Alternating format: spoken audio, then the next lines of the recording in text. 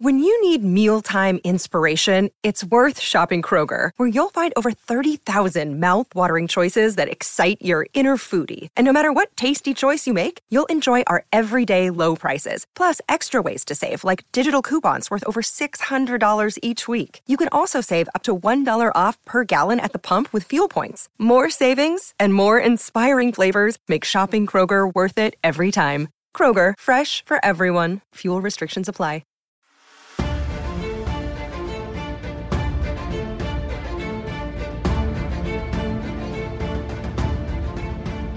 From the southernmost point of dawn to the lands of always winter, what is west of Westeros and the shadows in the east, even if those shadows are coming from Mordor.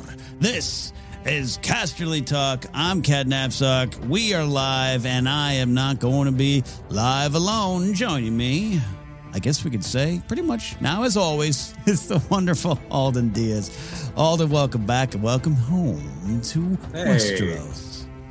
Oh, I was just hanging out on top of this hill. I saw you down there fighting. Figured I'd just ride down like Aylmer at the Battle of Helm's Deep. That's, exactly. I get that reference because it's a movie series I love. Yes, I'm going to call out the elephant in the room, Alden. I'm going to call it out. Yep, I do finally have a Targaryen beanie. Finally got it. It took me like 2 years to Casterly Talk on video to do, but I got one. It's a really good look. I legitimately, like, I really do like that it's just the dragon. Like, I don't need it to say Targaryen all the way around the beanie. Like, I think you and I have a similar, like, I like my credit shirts like I'm wearing right now. Yeah, that's a good one. I don't need a shirt that says House of the Dragon on it. I want the iconography. Yes. Yeah. The way I get those shirts, it's changed over the years. Like, I have a lot of Game of Thrones shirts from, like, first season, second season that are just big. They say, hi, I watch this show. Now I like the subtle ones, or the Star Wars shirts that are just like a wisp of Star Wars versus a crazy mashup shirt. I actually got rid of. This is a free-form show today. If you're watching live or listening later on the podcast, we're going all over the place. We're going Rings of Power, House of the Dragon. We're going to talk a little bit of that HBO Max business news and what it does to Game of Thrones, or actually probably what it doesn't do to the show. But we're talking about the important things. I got rid of all my Daenerys serial ripped apparel mashup shirts about 3 years ago, Alden. And I didn't even look back. I just donated them. Got rid of them. It was a time. No, it was it was definitely a time. It was not TeePublic. There was the other one. It was Ripped, and then there was the second one. They had really fun mashups. Yeah. And it was definitely of a, internet age. The nerds were winning, so we were celebrating ourselves a lot. Yes. Then now I think we started to move away from it. I had a few of those. I had a Jakku Ray getting the idol from Raiders shirt. Ooh, that's pretty. I don't mind the mashups. Yeah, you're right. There was this bonanza, and Game of Thrones was part of it. Game of Thrones, I think, is one of the things that just exploded nerd culture out into the pop culture zeitgeist, without a doubt. That's why we're here still discussing it. But yeah, there was a little bit of me going, ooh, I literally in the 80s one time got almost choked out for wearing a Return of the Jedi shirt in like third or fourth grade. I'm going to celebrate not experiencing that by getting every Ripped apparel shirt that comes across. And Ripped was a good company. We worked with them at Schmoes, nice folks. So nothing bad there to say about them. But I just kind of, outgrew them a little bit again. The cycle repeated. It happens. I mean, I look back at, I had a childhood experience, not as bad as like 80s, people trying to beat me up. Yeah. But I had a ring on a chain, the One Ring, and I wore it in elementary school. I got it from Barnes and Noble or Books A Million or one of those. And some kids made fun of me, and I threw it in the dirt and I left it. I love that. And I wish I could time travel back to young me and be like, pick it up, make them pay. Corey Flap, I put this comment up if you're watching live here on YouTube. We're going to take some questions. We might have some people pop it in here again. I got a call from Eric Monroe to play. Corey Flabin says, I'm at work. Just stopped in to say what's up. Corey, thank you for saying what's up. And House of the Dragon merch is for sale at HBO Max. Alden, we'll get it. Let's touch a little bit on this news that's been dominating the entertainment world for the last couple of days. This HBO Max news, the Batgirl cancellation, or if you can call it cancellation, the locking of the film behind a wall forever. All these things. It's upsetting a lot of people. I totally get it. understand it. It's infuriating on a lot of levels. It's frustrating on a lot of levels. I as a music fan, I don't mean this as a cynical joke. Welcome to the story of albums getting buried and never released and artists having to fight for years to get their tapes back. This is just kind of the dark side of the business. But your thoughts in general, including things that you're upset about, but also let's talk about how it might relate or might not relate to House of the Dragon. Yeah, big picture, I think it's a complicated discussion, and we're not going to do an hour on Zaslav and his political views and everything, which are, to put it in very simple terms, perhaps opposed to change and to progress and to having other voices at the table. If you look at the way that the Warner Discovery Board is, for people watching that aren't familiar, Warner Brothers, you've known Warner Brothers your whole life. You ever watched a Looney Tunes cartoon? They're now Warner Brothers Discovery because of some being cut loose and then reforming, and it's all very boring and businessy. But that new board got a lot of old white guys, and all of a sudden these two directors, Adil and Bilal, who just had Ms. Marvel, they have this movie. It's in post. It's got Afro Latina as Batgirl. Christina Hodson wrote it, and then all of a sudden it's gone. And that was just the first little burst of what is a bigger problem of has content now won. Are we going to weigh creative decisions by our possible tax benefits and write-offs? Are we going to strategize in a way that is almost a reversal of everything that happened in streaming? Because if you'll remember, this is the same company with HBO Max as that wing in particular that embraced what was happening during COVID and embraced the streamers and ran Christopher Nolan off after 20 years of partnership. And he said a bunch of us, some of the best filmmakers and actors woke up thinking they were working for the best movie studio and found out they were working for the worst streaming service. Yeah. Did he end up being right? I don't know. But it's crazy. And as we're live right now, it's unfolding as an earnings call happens. So in terms of Game of Thrones, I'll throw it back to you, Ken. I don't know if there's the tier of HBO shows proper that are going to be safe. Euphoria amongst them, Succession amongst them. Yeah. Specifically Max is what everybody needs to be looking at. No, it's definitely, I have not taken that deep dive into it this week, other irons and other fires, but, it's that tier. This HBO's House of the Dragon, HBO's Game of Thrones, not HBO Max's. That's where I watch it. So, we'll see what new app I have to sign up for or pay or where we go. I'm on Discovery Plus. I watch ghost shows. I don't know what their demographics are telling them, Alden, but I watch both streaming services equally. So we'll see. Yeah. And I don't mean to be cynical. I've been in this here business, whatever it is, for over 25 years. Lost a radio job in 1998 because of deregulation and corporations sweeping in and swooping up smaller radio stations. And then on the flip side, you got your career at a big company. Your radio career started working for one of those companies that was gobbling all up. And you know what? I was happy you had a job for the time you had a job, and I was happy I had a job until I lost it. I've been dealing with this. It's just at a bigger scale. And there's some things behind it that you can always look at. We've seen that some of the Marvel stuff, the comics, some of the Marvel comic heads that kind of had some, I don't know, interesting beliefs, we'll call them, and it may be factored into some of their decisions. It happens. It's sad. We're not celebrating at all. We're upset, but on many levels as artists. But as far as Game of Thrones, HBO, House of the Dragon, I almost said House of Gucci. I've almost done it a few times now. It's okay. It's going to be okay. And, we're in this weird world where we're going to watch. I'm not going to lie and say I'm not going to. I'm going to watch it. And hopefully one day I can see some of the other things that are now locked in vaults. Right. And that's the thing, is that it's a weird place specifically to go on the mic about George R.R. Martin's side of HBO because it's going to be the largely unaffected. Like, I'm a fan of Game of Thrones. I'm a big fan of Succession. I know people that are big fans of Euphoria. My mother was like the #1 fan of Sex and the City for 20 years, and that sequel show is going, but it was a Max show. So it's like I had to explain to her, like, maybe yours goes, but mine stays. Yeah. Like, it's an interesting thing. What is going to be moved and saved? James Gunn on Twitter telling people, calm down, guys. Peacemaker season 2 is a go. So I would assume that gets bounced to the new streamer because they've already announced it's going to be a merger, streamer merger, or it becomes HBO proper, you know, where so now I'm your big shows. I'm back to HBO Go. What happens to my Discovery? Where do I watch Ghost Adventures and where do I watch House of the Dragon? Is it the same streamer now? I don't know. I'm going to figure it out.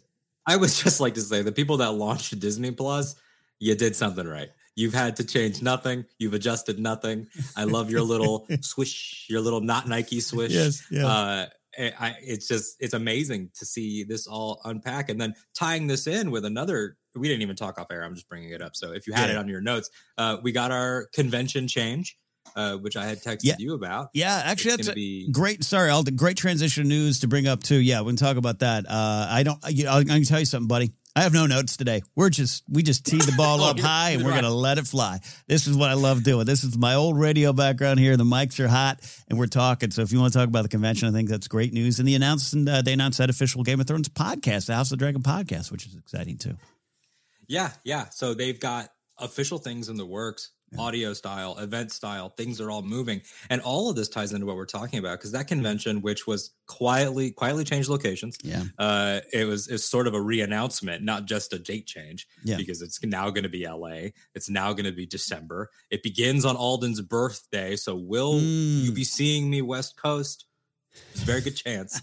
And that is an interesting beast now because it has this lingering over where let's say they take this and they push it to its highest height and it does become a Song of Ice and Fire celebration. Yeah. And they do a panel that's like future projects and they have Kit Harington come out and announce Snow. This is all theoretical. Sure. If they even make it that kind of con, like maybe it's not going to be a media thing. Yeah. Who knows what kind of con it'll be. Right. But this is now all hanging over that where if Kit Harington said, we're doing Snow, people would say like, but are you really? Is it for sure happening? Where is it going to happen? Like it's changed a lot. Yeah, well, even looking on the animation side in the expansion of the world of Ice and Fire that was going to happen, and I still think some of it will happen on the animation side. And again, I don't know the details. Have not clicked on a lot of articles this week, and I know the earnings call is going on right now, so maybe some of these answers are out there. But yeah, that makes me frustrated. I had some folks and some friends in town who were getting geared up to do some animation stuff. I'm really excited about some things they're working on.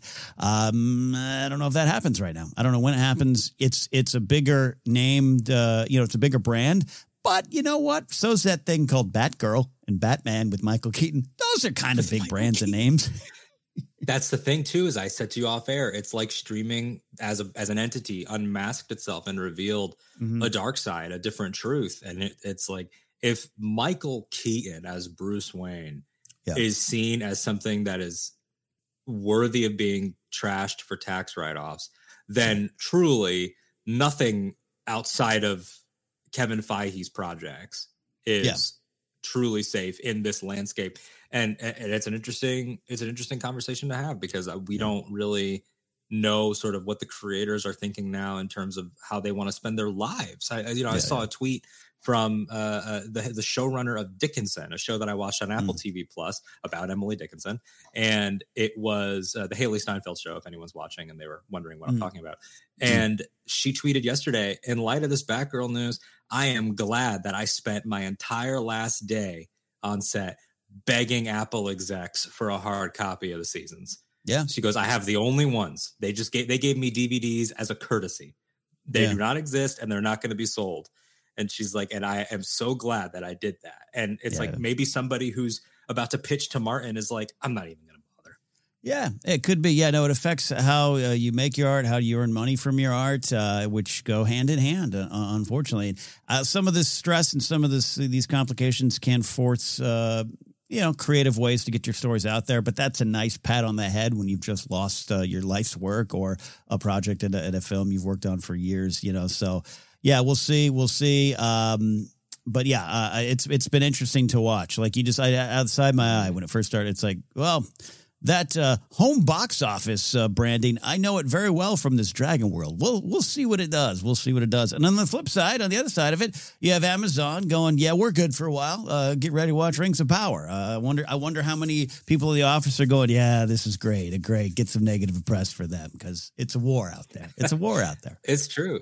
And part of that war is fought with perceptions. I mean, again, Casually Talk, people that have been watching for, the last 6 episodes drink whenever we mention wrestling because it's going to continue.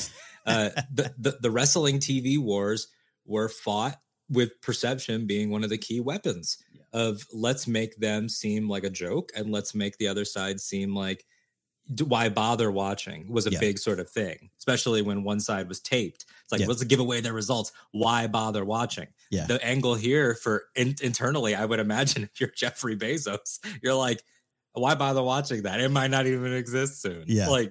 That's got to be a snarky little element too. It will. Yeah, it's going to be good. But let's get to some happy news. I like that you brought up this convention thing. I was all set to go to the official Game of Thrones convention in Vegas. It was at the Rio, which used to be a high-end casino hotel. No, it's not so high-end anymore, but it's got Kiss Mini Golf. So I love going there.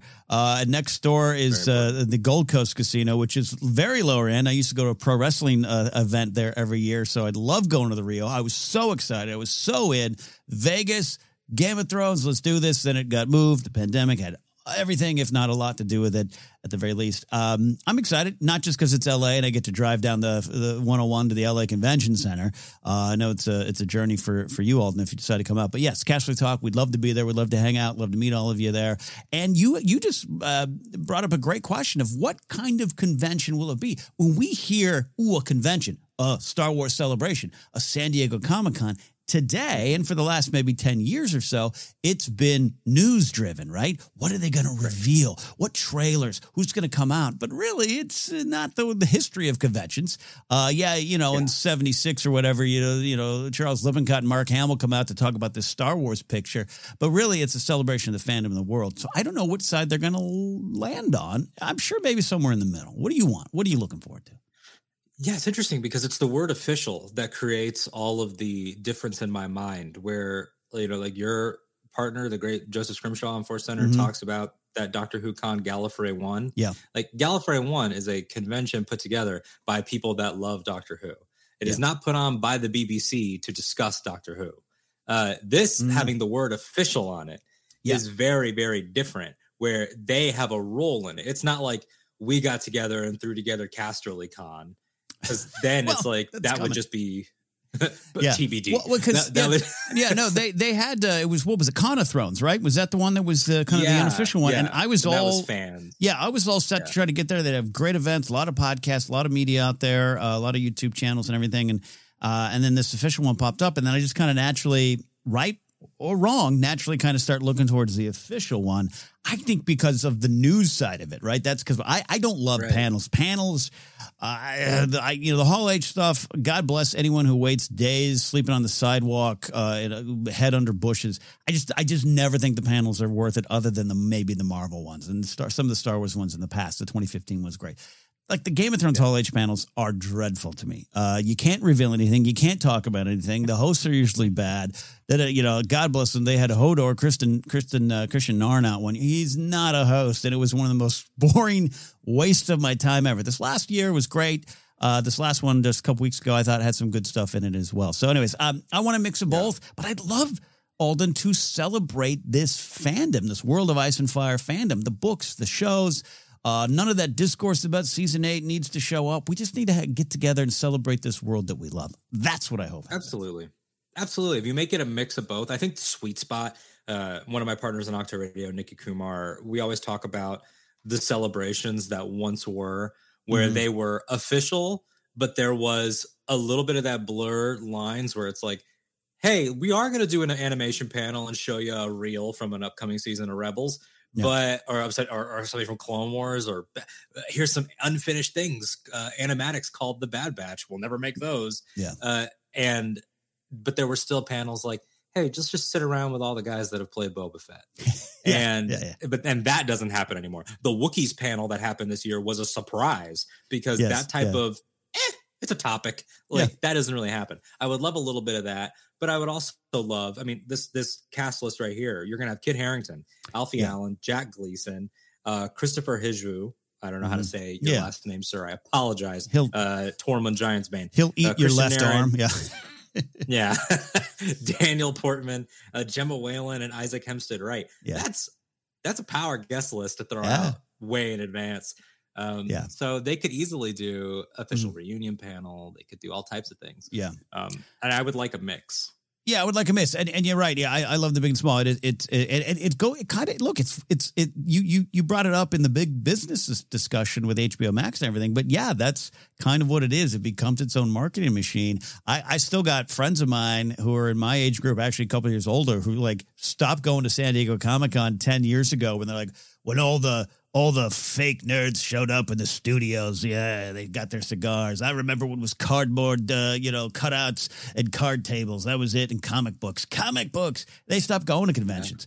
I'd like to find the mix, though, because there was a celebration of the medium and the art form and the fandom. And now it is business. It's where you time the timing to announce things. You're talking about Kit Harington. Yes, let's confirm it if it's December. Yay, you all loved House of the Dragon. We're not done yet. We got more of that. And we got Snow. And here's Tormund Giantsbane. And he comes out and says, Alden, you didn't say my name right. That would be a mix, but it's a balance, but there's a lot of corporate synergy at those conventions. Yeah. And you sort of have to find, and this is a larger convention conversation, but Game of Thrones fans, Ice and Fire fans that are going, you sort of have to find your own, like us at the Marriott bar. Like you have to find the experience and inject a little bit of a personal touch into it.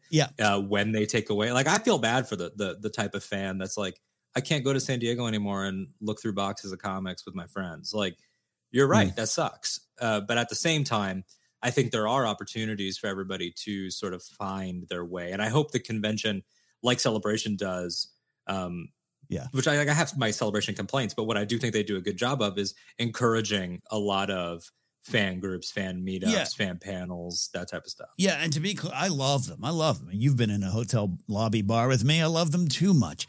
So I'm looking forward to this one. The LA Convention Center is a nice spot. Nice spot. It's a subway ride down for me. So head on out there. If you're out there, we'll keep you updated. If we are going or Castle Talk's going, we'll get that information to you. So that's good stuff there as well. And we are here to take some of your questions. We're here to take your comments. I did want to play one call because I was supposed to play it last week. Let's send the Ravens and listen to our good friend Eric Monroe. Hey, Ken and Castle Talk. So the Rings of Power Comic-Con trailer was absolutely just amazing. I mean, I was already on board with it to begin with, but now I'm on board times 1,000 because it just looks incredible, like the House of the Dragon trailer. A couple of my friends have mentioned to me they're a little worried that both shows are going to be on at the same time, and then it might create a discourse. But look, there's going to be a discourse either way. You're going to have people saying, oh, Rings of Power is so much better. You're going to have people saying, oh, House of the Dragon is so much better. But for me, I'm here to enjoy both shows, both worlds. I think you can love both. You don't have to pit one against the other. Just go along for the ride, and I think you'll be very, very happy. I love this call. I said was supposed to play it last week, Alden. Forgot, Eric. I apologize for that because he's mentioning the Comic-Con trailer. We can get into some of that. I love the spirit of what Eric's talking about here. It's what we're trying to do here at Casterly Talk by covering both shows. But also, I don't want to sound like some naive, overly optimistic hippie in the woods in 1969 talking about changing the world of peace. But we're talking about a lot of nasty business stuff, tough business stuff, complicated business stuff. I'm not one who's just always going to be against the business of it because I make money. That's how I pay my bills. I want the industry to have a business side to it, and it's important to learn it. I always young podcasters, young artists, young stand-up comics, learn the business you're in. But the counter to that is I think what Eric's talking about. Again, I don't want to sound over simplified and naive here. we're going to love both shows. We're going to celebrate both shows, and we're going to look at what works in both shows. We're going to look at what both shows are saying. There's no need to choose. There is a battle. There's a streaming war. Amazon puts the show out, says, yay, September. HBO comes back and says, guess what? 2 weeks earlier or so, we're going with our show, which upset Amazon. It is a war. Andor just got moved. She-Hulk. It looks like Disney finally understands you can schedule shows on different days. This will be great. There's always some cynicism when talk. Even the Andor move is slightly frustrating for a lot of fans, but also there's the lumping of the 3 episodes, which might be about watch time and rankings and subscription. The business is going to be the business. Alden, we don't have to take, say it this way, we don't have to take part in this fight. Everything in pop culture 10 years or so ago became a fight. And I used to produce one of the shows that was about fighting about movies. And it was fun. It was a lot of fun. But then that became like how you discuss movies and how you enjoy these things. We got 2 potentially really wonderful shows. I'm rooting for both of them. We're going to celebrate both of them. Business dealings be damned is my thought on it. I could not agree more. I think that the mode of, at least for my brain, I'll speak for myself and fairly confidently speak for the people that I'm really close with. That's part of why we find our tribes in fandom, is because the mode of my mind that I can switch into for a fight about movies type thing or for a trivia battle about movies is just that. It's a mode. It can be fun. Oh, who's your favorite Batman? Oh, I like Christian Bale. Oh, I like Ben Affleck. Let's debate that in a fun way. When I'm actually engaging with the art, I just have like a really strong aversion to putting something down to raise something else up, because we haven't seen a single scene of these shows that they haven't shown us. Like, we have no inside track. If I get to Lord of the Rings, Rings of Power, and I really just don't like it, I'm going to be honest about that. Yeah. But we're going to approach that through discussions about, the different aspects, about performance, about art. There's always something to celebrate. You don't have to approach it with snark. And if I like one more than the other, let's say I like House of the Dragon more. And again, I'm not predicting. I want everyone to know that I'm not predicting that I like House of the Dragon more. I don't know. I'm not going to be like, unlike that Rings of Power. That's so unhelpful. To use the Batman again, I thought that the Batman that came out this year is what I've been waiting for my entire life. I did not need to include bashing stuff I didn't like in that assessment. And I think that's just it's a better way to be, even for yourself. Like, why harbor that? Never Acquiesce, who's showing up here for the Force Center fandom. So you're saying no angry car videos? No, unless it depends on what I'm angry at, but it's not gonna be that. Look, and we love discussing and setting this up for what's coming down the line. If you've listened to me in Force Center for years, you've been kind of listening casually talk. I love engaging with what's presented in these stories and attaching it to my own life and find out what am I being. What am I being taught? What am I hearing? What am I being inspired by? That's why I keep coming back to these, because I have other shows that I watch that I don't have podcasts about. The reason is I watch them. I go, that's great. Cool. I'm going to go make dinner. Star Wars, Game of Thrones, Lord of the Rings movies for me with Peter Jackson are things that I lean on in my dark times. They inform my decisions. They are where I get a lot of my outlook from, and I don't have any shame in that. And that's part of the nerd revolution that you were talking earlier. That is great now. It's no longer just about, hey, the T-shirts and the toys and the trivia and best Batman. It's about what they mean to you. And that's what we're here to celebrate, and that's what we're going to continue to do. So I love that there. I love this comment here from Heath Jones. My wife got me more into Lord of the Rings, and I introduced her to Game of Thrones. So really, we're really excited for both of these shows. Heath, you, sir, have what's called a well-balanced partnership. That is beautiful. Alden, I know you're searching again right now for love. That's what you got to find. Can you bring that up one more time? I just want to make sure I got the dynamic correct. The wife, Lord of the Rings, he introduced Game of Thrones. I really love that, because that makes me think of like an Arwen and Aragorn type dynamic. Like, he had more of a hardened edge, and she brought something way more like beautiful and optimistic to it. That's great. No, I love stuff like that, where you can exchange your loves, and it's met with like a really like a more appreciation, even if someone's always going to have their favorite. But it's just a great thing. I love it. I love it there. We did get a question. Let's see. We got a question here from Brennan Marr. Do we think Morgoth will appear in Rings of Power?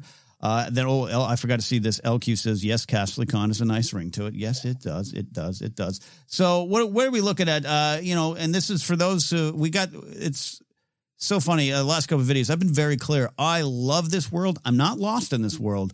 A lot of the details, particularly the Second Age, I'm looking forward to exploring and getting to know. Morgoth is not, I'm familiar with it. I can look it up on the internet and go, yay, that's a thing. I have no thoughts I don't know. What do you think and what do you want?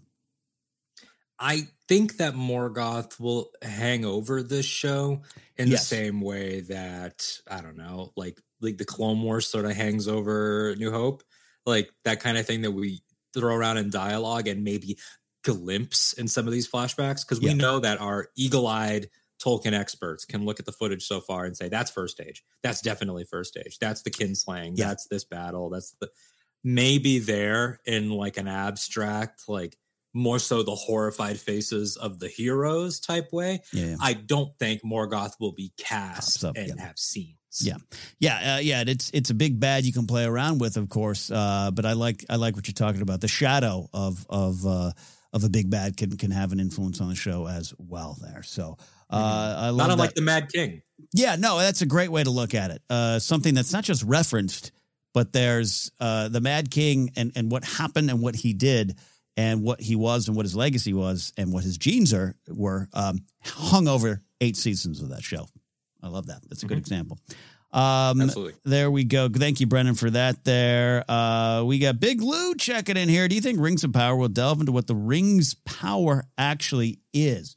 I'll start with this thought. There was that great featurette released this week on Entertainment Weekly, which you saw the showrunners kind of saying some stuff. And, as we know, the Second Age, they're going to scrunch a lot of things up.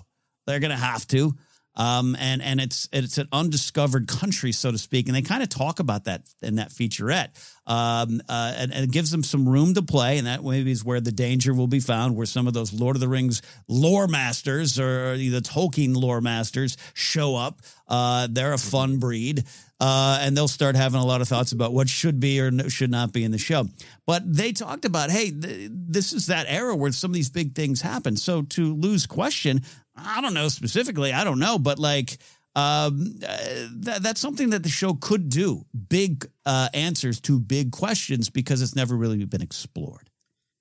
Yeah, like, again, to that sort of alluding to it in abstracts, I think is something that the Jackson films embraced really well when adapting this mythology. And you move sort of into conversations about things that they added for the movies, like Arwen's life force being connected to the Even Star, like the light of the Even Star is dying, Aragorn, like that type of stuff where it's like, wait, but how does that work? Right. It doesn't need to stop to do that. So I almost think like with Celebrimbor being a character in the Forging of the Ring is going to be I don't know what season that event will take place, but when that does happen, I would anticipate discussions between Sauron or whatever form of Sauron and Celebrimbor maybe about the intent, but I don't think it'll be a breakdown of, and with this ability, I can do X. I don't think we'll get that, but I do think that we'll have the conversations that have always been sort of lost to myth, which I think is really exciting.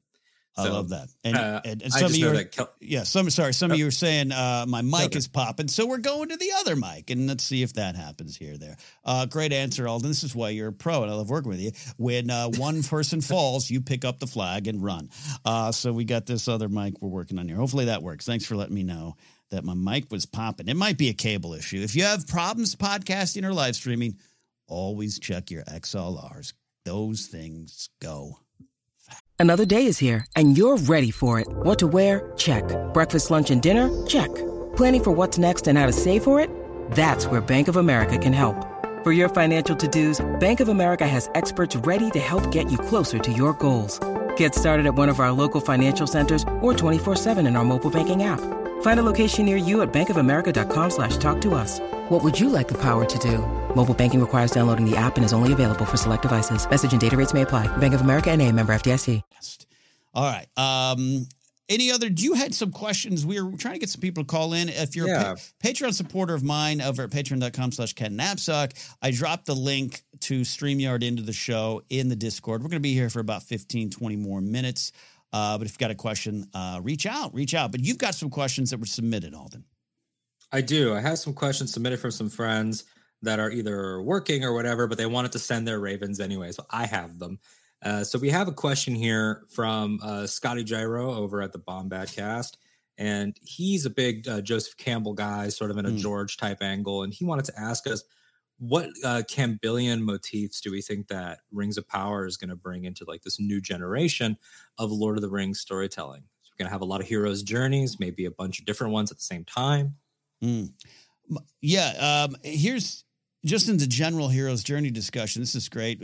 Scotty, we'll get you to call in. You can bring his teacher's brain to this discussion. I wonder, the only thing, I'll kick it back to you quickly here, Alden. What I wonder about the Rings of Power, we've kind of talked about it, is there going to be a simplicity to the journeys, the good versus evil, the good-natured vibe of the show? Is that going to vibe with the rest of the world? That it is right now, that wants the Batman or wants some darker and grittier things, which I understand. Yeah, that's what I'm looking for in the House of the Dragon. A little more muddied waters. But Star Wars and Lord of the Rings, I always go back to, are kind of more straightforward. So whatever it presents, I wanted to present it to a new generation of fans. There's going to be a lot of people of many ages, but particularly young fans, discovering a lot of that Joseph Campbell stuff, a lot of the path forward, a lot of the big choices through Rings of Power. And I want the show to stay true to that and stay true to that kind of that journey. I would agree wholeheartedly. I think that it's an opportunity here for any eyes in path that a viewer wants to take.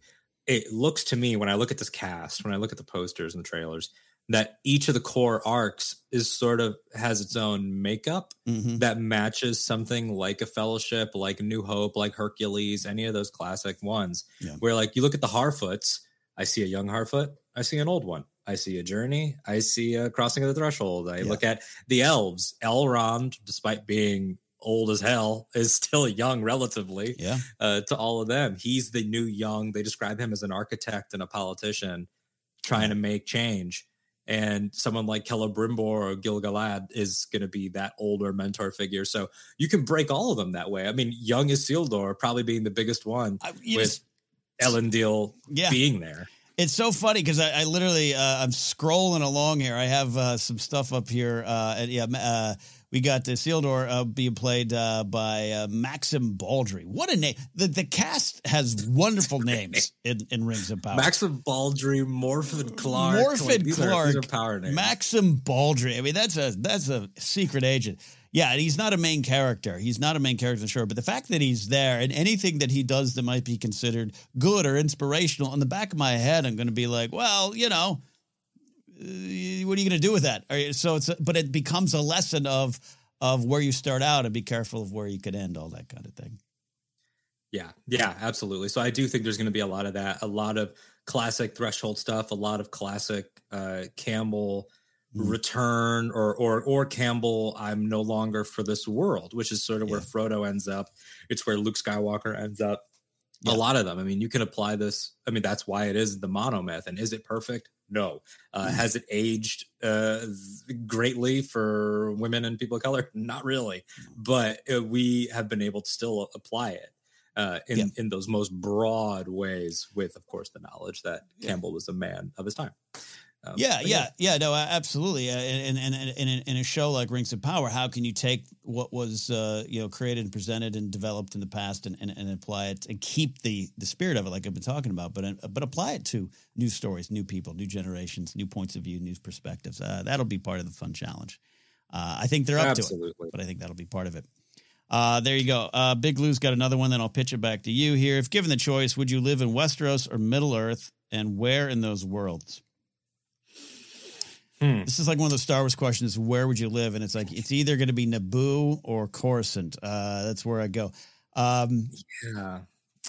I go to threat assessment. I don't know what that says about me as a person. It shows you're smart. It shows you're smart. Because it's like, I was like, oh, Middle Earth for sure, because the people are better. And then I was like, wait a second. Yeah. Middle Earth has dark gods. I mean, that's what they are. I mean, like the Morgoth, Sauron, the Balrog of Morgoth, the not Shelob the giant spider, the Ungoliant, the even more giant spider that birthed all the giant spiders. If I run into Shelob, I'm not too bad with spiders, but I'm turning around that. No, threat assessment is a great thing there, and that's why. Look, I always say the place I want to go is the Wall.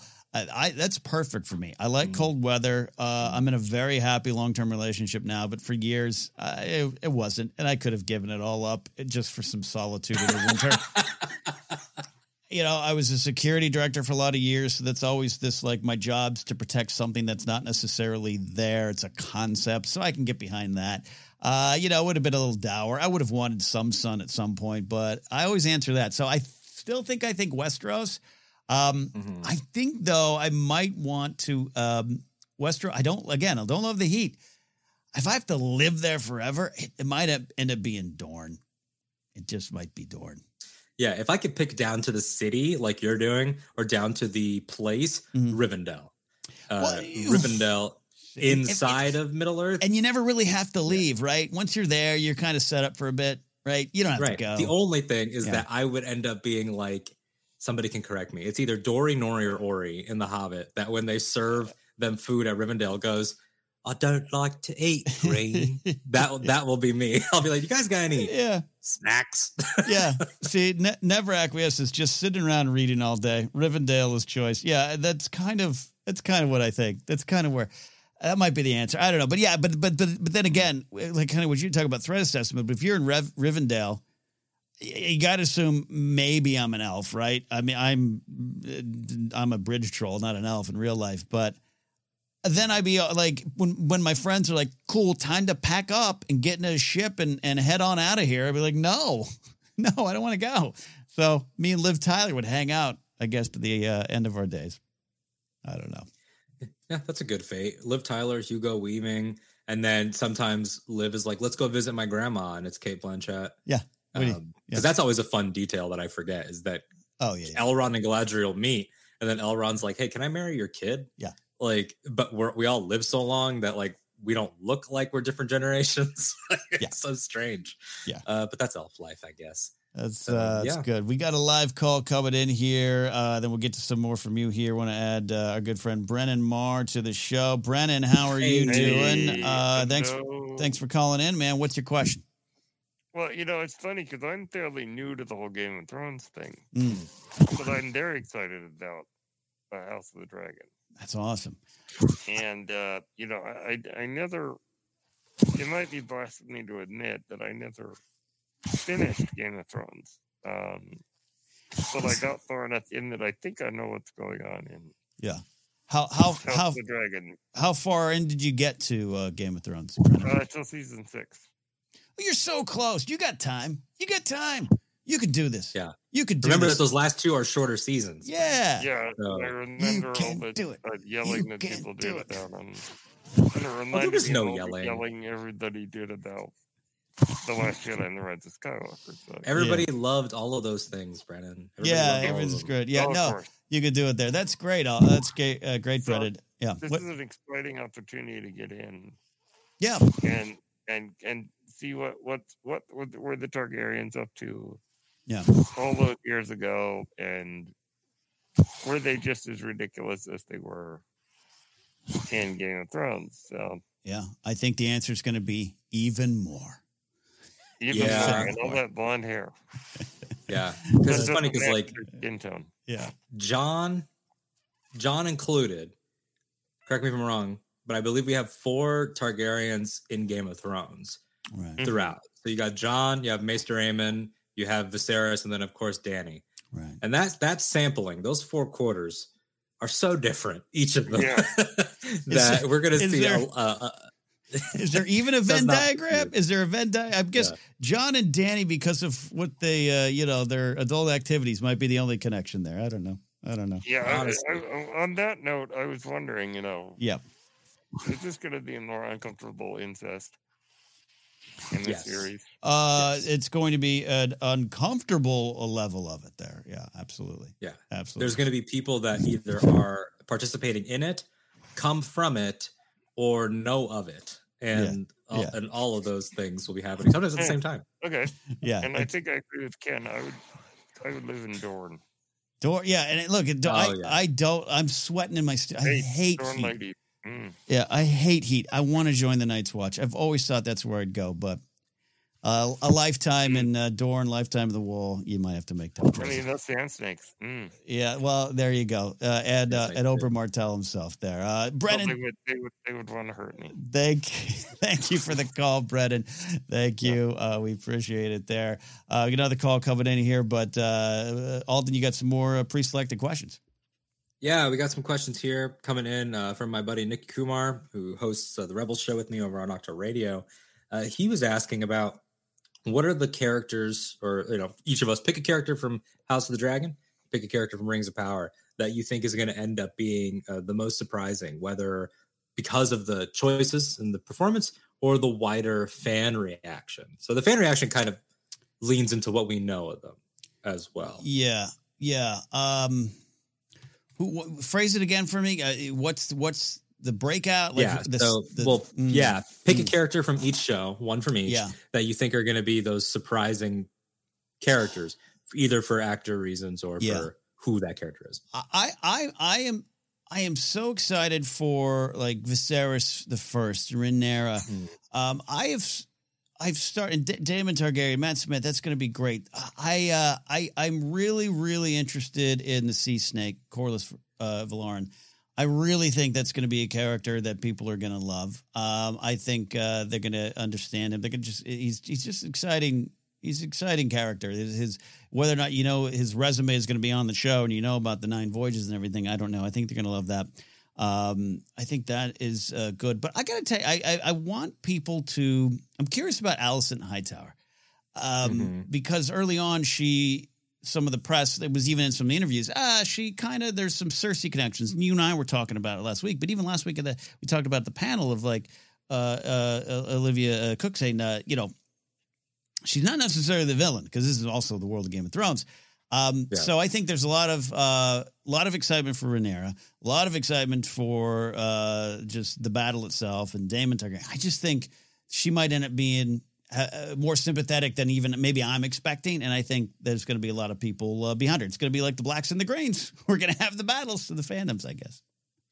Yeah, I think that for House of the Dragon, I was going to pick Alicent as well, where I think that she'll be a surprising, sort of weirdly sympathetic character. Yeah. Sympathetic in a way I don't think people are used to, in a way that may be inappropriate for this show. With its battling and taking on directly gender roles. I think that we will give Alicent the treatment as a culture that a lot of people give like Kylo Ren, where people will be like, that was terrible, but I really understand it. I think she'll be that type of character. Yeah. And then for the ring side, I really think that the standouts, I think that King Durin the Third and Durin the Fourth are going to be standouts because they're different than Gimli, just based on what we've seen of them and know of them.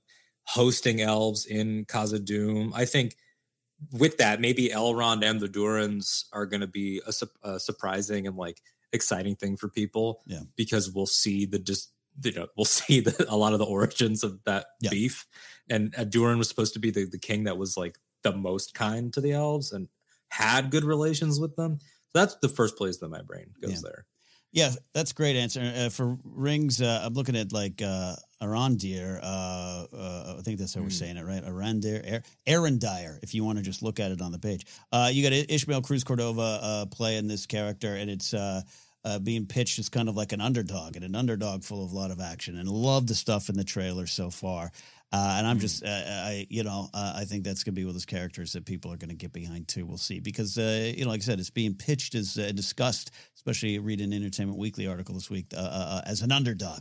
And I think that works for these kind of shows, these big kind of things. It works in Game of Thrones, which I think Song of Ice and Fire, other than Jon and Dany kind of up there at the top, but like George deals with just a lot of characters who are the underdogs of society. They're under the foot of the world. Yeah.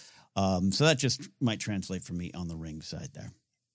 Absolutely. Even when you have a character in Game of Thrones who comes from a world or comes from a position where there's an inherent built-in power. I think of Brienne being a lady and being, this coming from an isle that was beautiful and renowned, and her father had power. And on the flip side, someone like Theon, who is the son of this lord and sometimes a king. And depending on if you ask him, he'd say a king. But still they're both underdogs. And Arondir is this elf who will live forever and has all these skills and all these powers and this ability, and he looks like a total badass and everything we've seen, but still what's going on inside. And we know he has this romance with this woman who's mortal. And we've seen that in Lord of the Rings before, but this time it's the flip where it's, the guy is an elf, and so we'll see sort of how it goes for him. But already I love, man. I want it to work out for them. For those crazy kids. That's all we want. We are almost out of here, but before we do, I definitely want to make sure we will get this call from our good friend Donald Long. Donald, welcome to the show. Oh, the banner. Look at Donald just unfurled all the banners. What's up, Donald? What's going on, man? You can get your own on Amazon.com. Yeah. That's what it all about. What's your question today, Donald? You just mentioned real quick about the podcast. I get your thoughts. Did you listen to that at all? The official Game of Thrones. The official Game of Thrones podcast, or House. Keep saying Game of Thrones is in a general sense, a general term. House of the Dragon. Yeah, I haven't had a chance to listen to the host. I know what is his name? Jason Concepcion. He was the Hall H host. That's a tough gig. It's unless you're Ash Crossan, you're not really. It's hard to host those big panels. They're a thing. But especially with a show that didn't come out yet. Yeah, with the show didn't come out, but I think he did a bang up job with it. And then the other host, I forgot. She does great work. I think not with the Ringer. She's one of those big shows. I think her name's Gina. I apologize. I didn't write it down, but I'll give you my answer, Donald. Okay. I really love that exists, and I think a lot of these big properties should do that. I have on the Star Wars side, Force Center does its thing. I would never think Force Center would ever become an official Star Wars podcast. I don't think that would be the case, but room exists for them to do that and to do it in a good way. Much like when they launched the Star Wars show. I was at Collider Jedi Council when the Star Wars show launched. Watch that first episode again. They all but say, hey, a lot of other people are doing this, but only one is doing it from Lucasfilm, and it's us. And that was Andy and Peter when they launched it there, and then Carboni took over, of course, second season with Andy. But I thought that was a good idea. I thought it was like, yeah, you might as well. This is the new age, the digital age. Do it. So I always wanted an official Star Wars podcast. Like that would just make a lot of sense. They rely a lot on the fan podcast ecosystem. It's a lot of wonderful free press. We're part of that too at Force Center. But I wouldn't change a thing about what we do at Force Center. So I'm glad to see it. I think it's a smart move from HBO to do that show. Alden, what do you think? Completely agree. Quick production note. I looked it up. Jason Concepcion and Greta Johnson. Greta Johnson. It's Greta Johnson. Yes, you're right. Shout out to you, Greta Johnson. So sorry for forgetting your name. And I completely agree. I support this. Catch me off air if you want my full unfiltered thoughts about why people should be controlling their narratives and why it'd be smart to do this for all of these big brands. I think that, controversies aside. Yeah. Like sometimes it can be.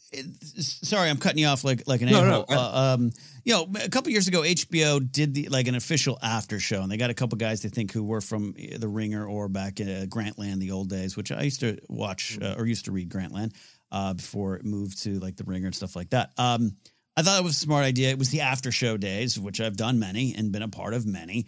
It lacked a little something. It wasn't them. It's just, I don't know. There was something about that didn't work. And that after show phase kind of filtered away in some of those big shows. So I understand why they don't do that. Podcasting is different. It when done right, it's a broadcast medium. And I think something like Star Wars, it's not all just going to be flowers and fireworks about the property. You can bring on creators to talk about things. You can bring on actors to talk about tougher questions or grayer areas of the conversation. So I really hope they do that with House of the Dragon. I think it's a medium that allows for that and allows for it under an official capacity. I don't know if I'd put Alden on things like that. I don't know. You might just flip some tables. I'm kidding, but I absolutely. That's true. Stay tuned for the table flipping soon. Once the season starts, Ken has no idea what I have planned. But it's true. And I think that, controversies and accusations of like corporate safeness aside, there will always be that. Yeah. They could unleash this show, House of the Dragon podcast, and it be the greatest thing ever. And people will still say, you're just protecting the brand. You can never escape that. You never escape that. As far back as you go to like Talking Dead, which is still a thing, I believe. Yeah. You'll never escape any of that. But HBO Max did do the Peacemaker podcast, which, while fun and light, as much as the rated R Peacemaker could be, they did have some fun cast interviews and things like that. And I think if you dive into that and just crank it up even more, you've got something there. I think people should be controlling their narrative. And I think that I will give a shout out to Paramount Plus, who I think is the standard bearer for this right now. Their Star Trek Ready Room with Will Wheaton is fantastically produced, fantastically hosted. They combine aspects and really celebrate. Like, we're going to have a whole segment about why the Enterprise bar looks like this with the production designer, and really walk you through. But then we'll sit down with, Ethan, who plays Spock, and have a juicy actor conversation. Yeah. That's the kind of stuff that I wish all the brands would be shooting for. Yeah. Yeah. It's not just about getting to the game. I saw there was even like an official HBO House of the Dragon trailer reaction from the channel. I don't know if that works for me. I don't know if I need to see that. That might be chasing the tail a little bit, but the podcast is good. It could be good. Donald, before I let you go, have you had a chance to listen, and what do you think? Yeah, I did. It's a very nice podcast. If you don't know a lot about this world, they break it down very easily in the first episode for you. They talk about their Targaryen's history, the Valyrian history, the Baryon's history, and set you up and real nice for the show going forward. Plus, they have a real nice interview towards the end with Matt Smith and Paddy Considine. Great. Oh, yeah. Okay. Cool. So it's a nice, fun, quick podcast. It's easy to listen to. It's not like a deep dive like some of these podcasts are. Yeah. So if you're just getting started in this world, I'll give it a listen.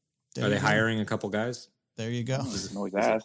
Does it look like they want two more guys?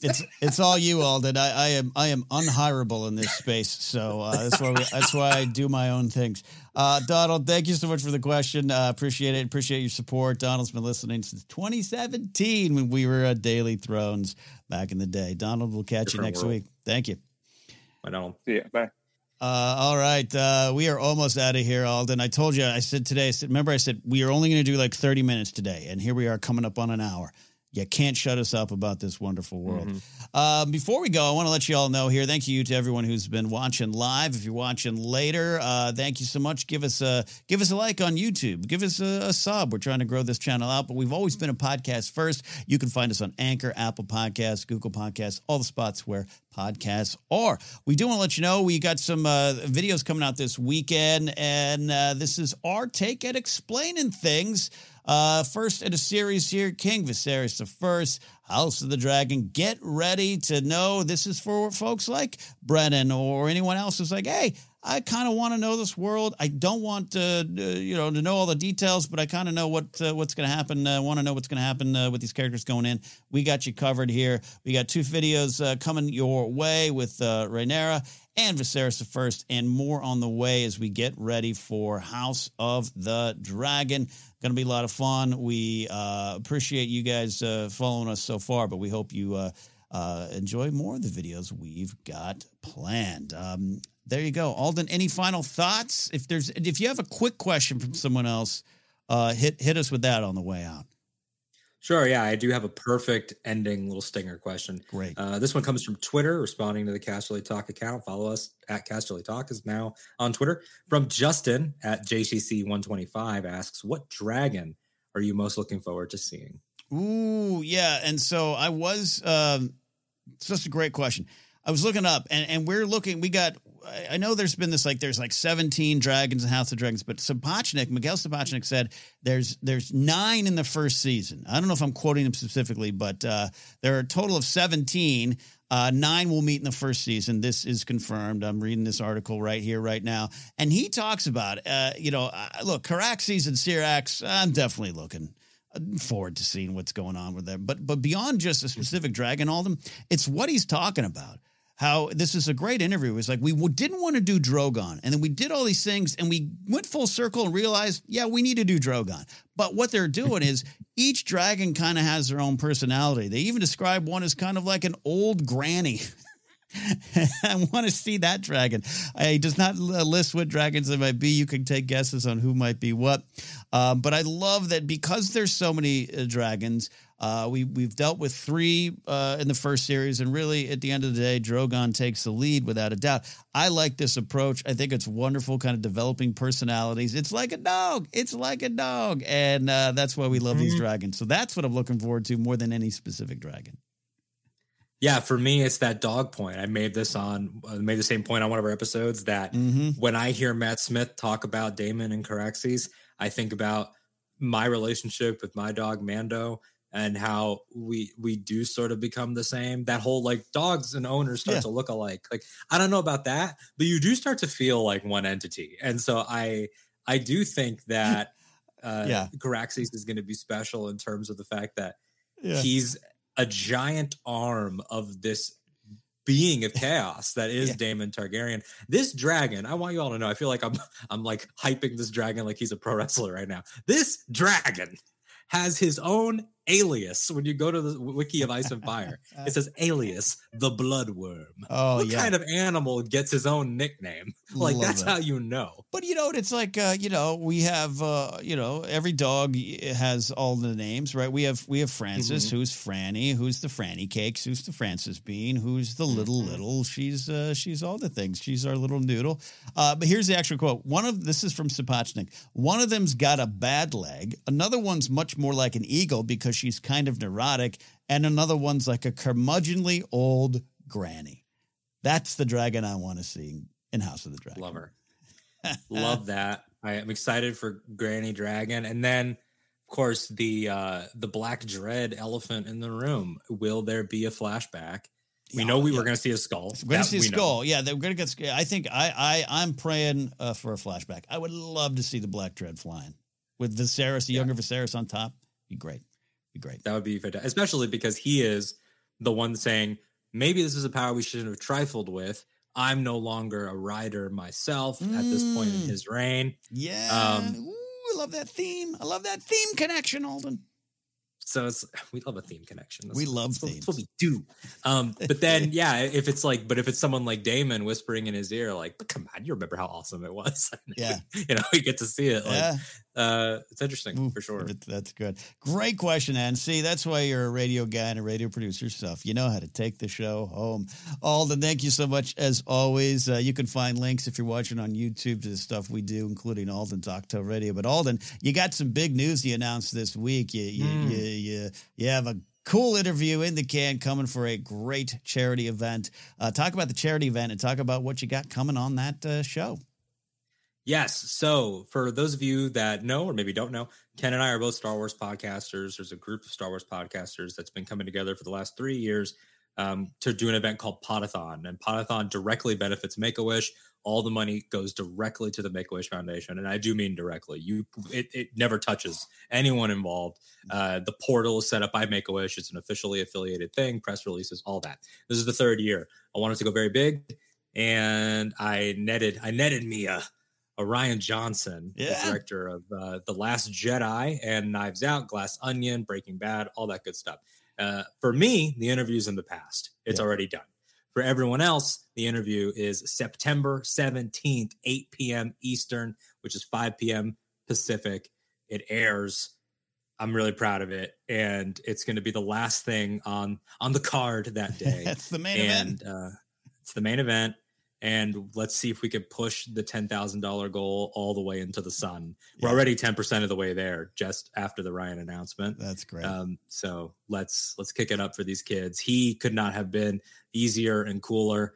I don't know what he thinks about House of the Dragon or Rings of Power, But I do know that he is dipping his toes into TV, and we touch on that a little bit too. That'd be great. A Rian Johnson House of the Dragon episode will be wonderful. Look for that. Look for that.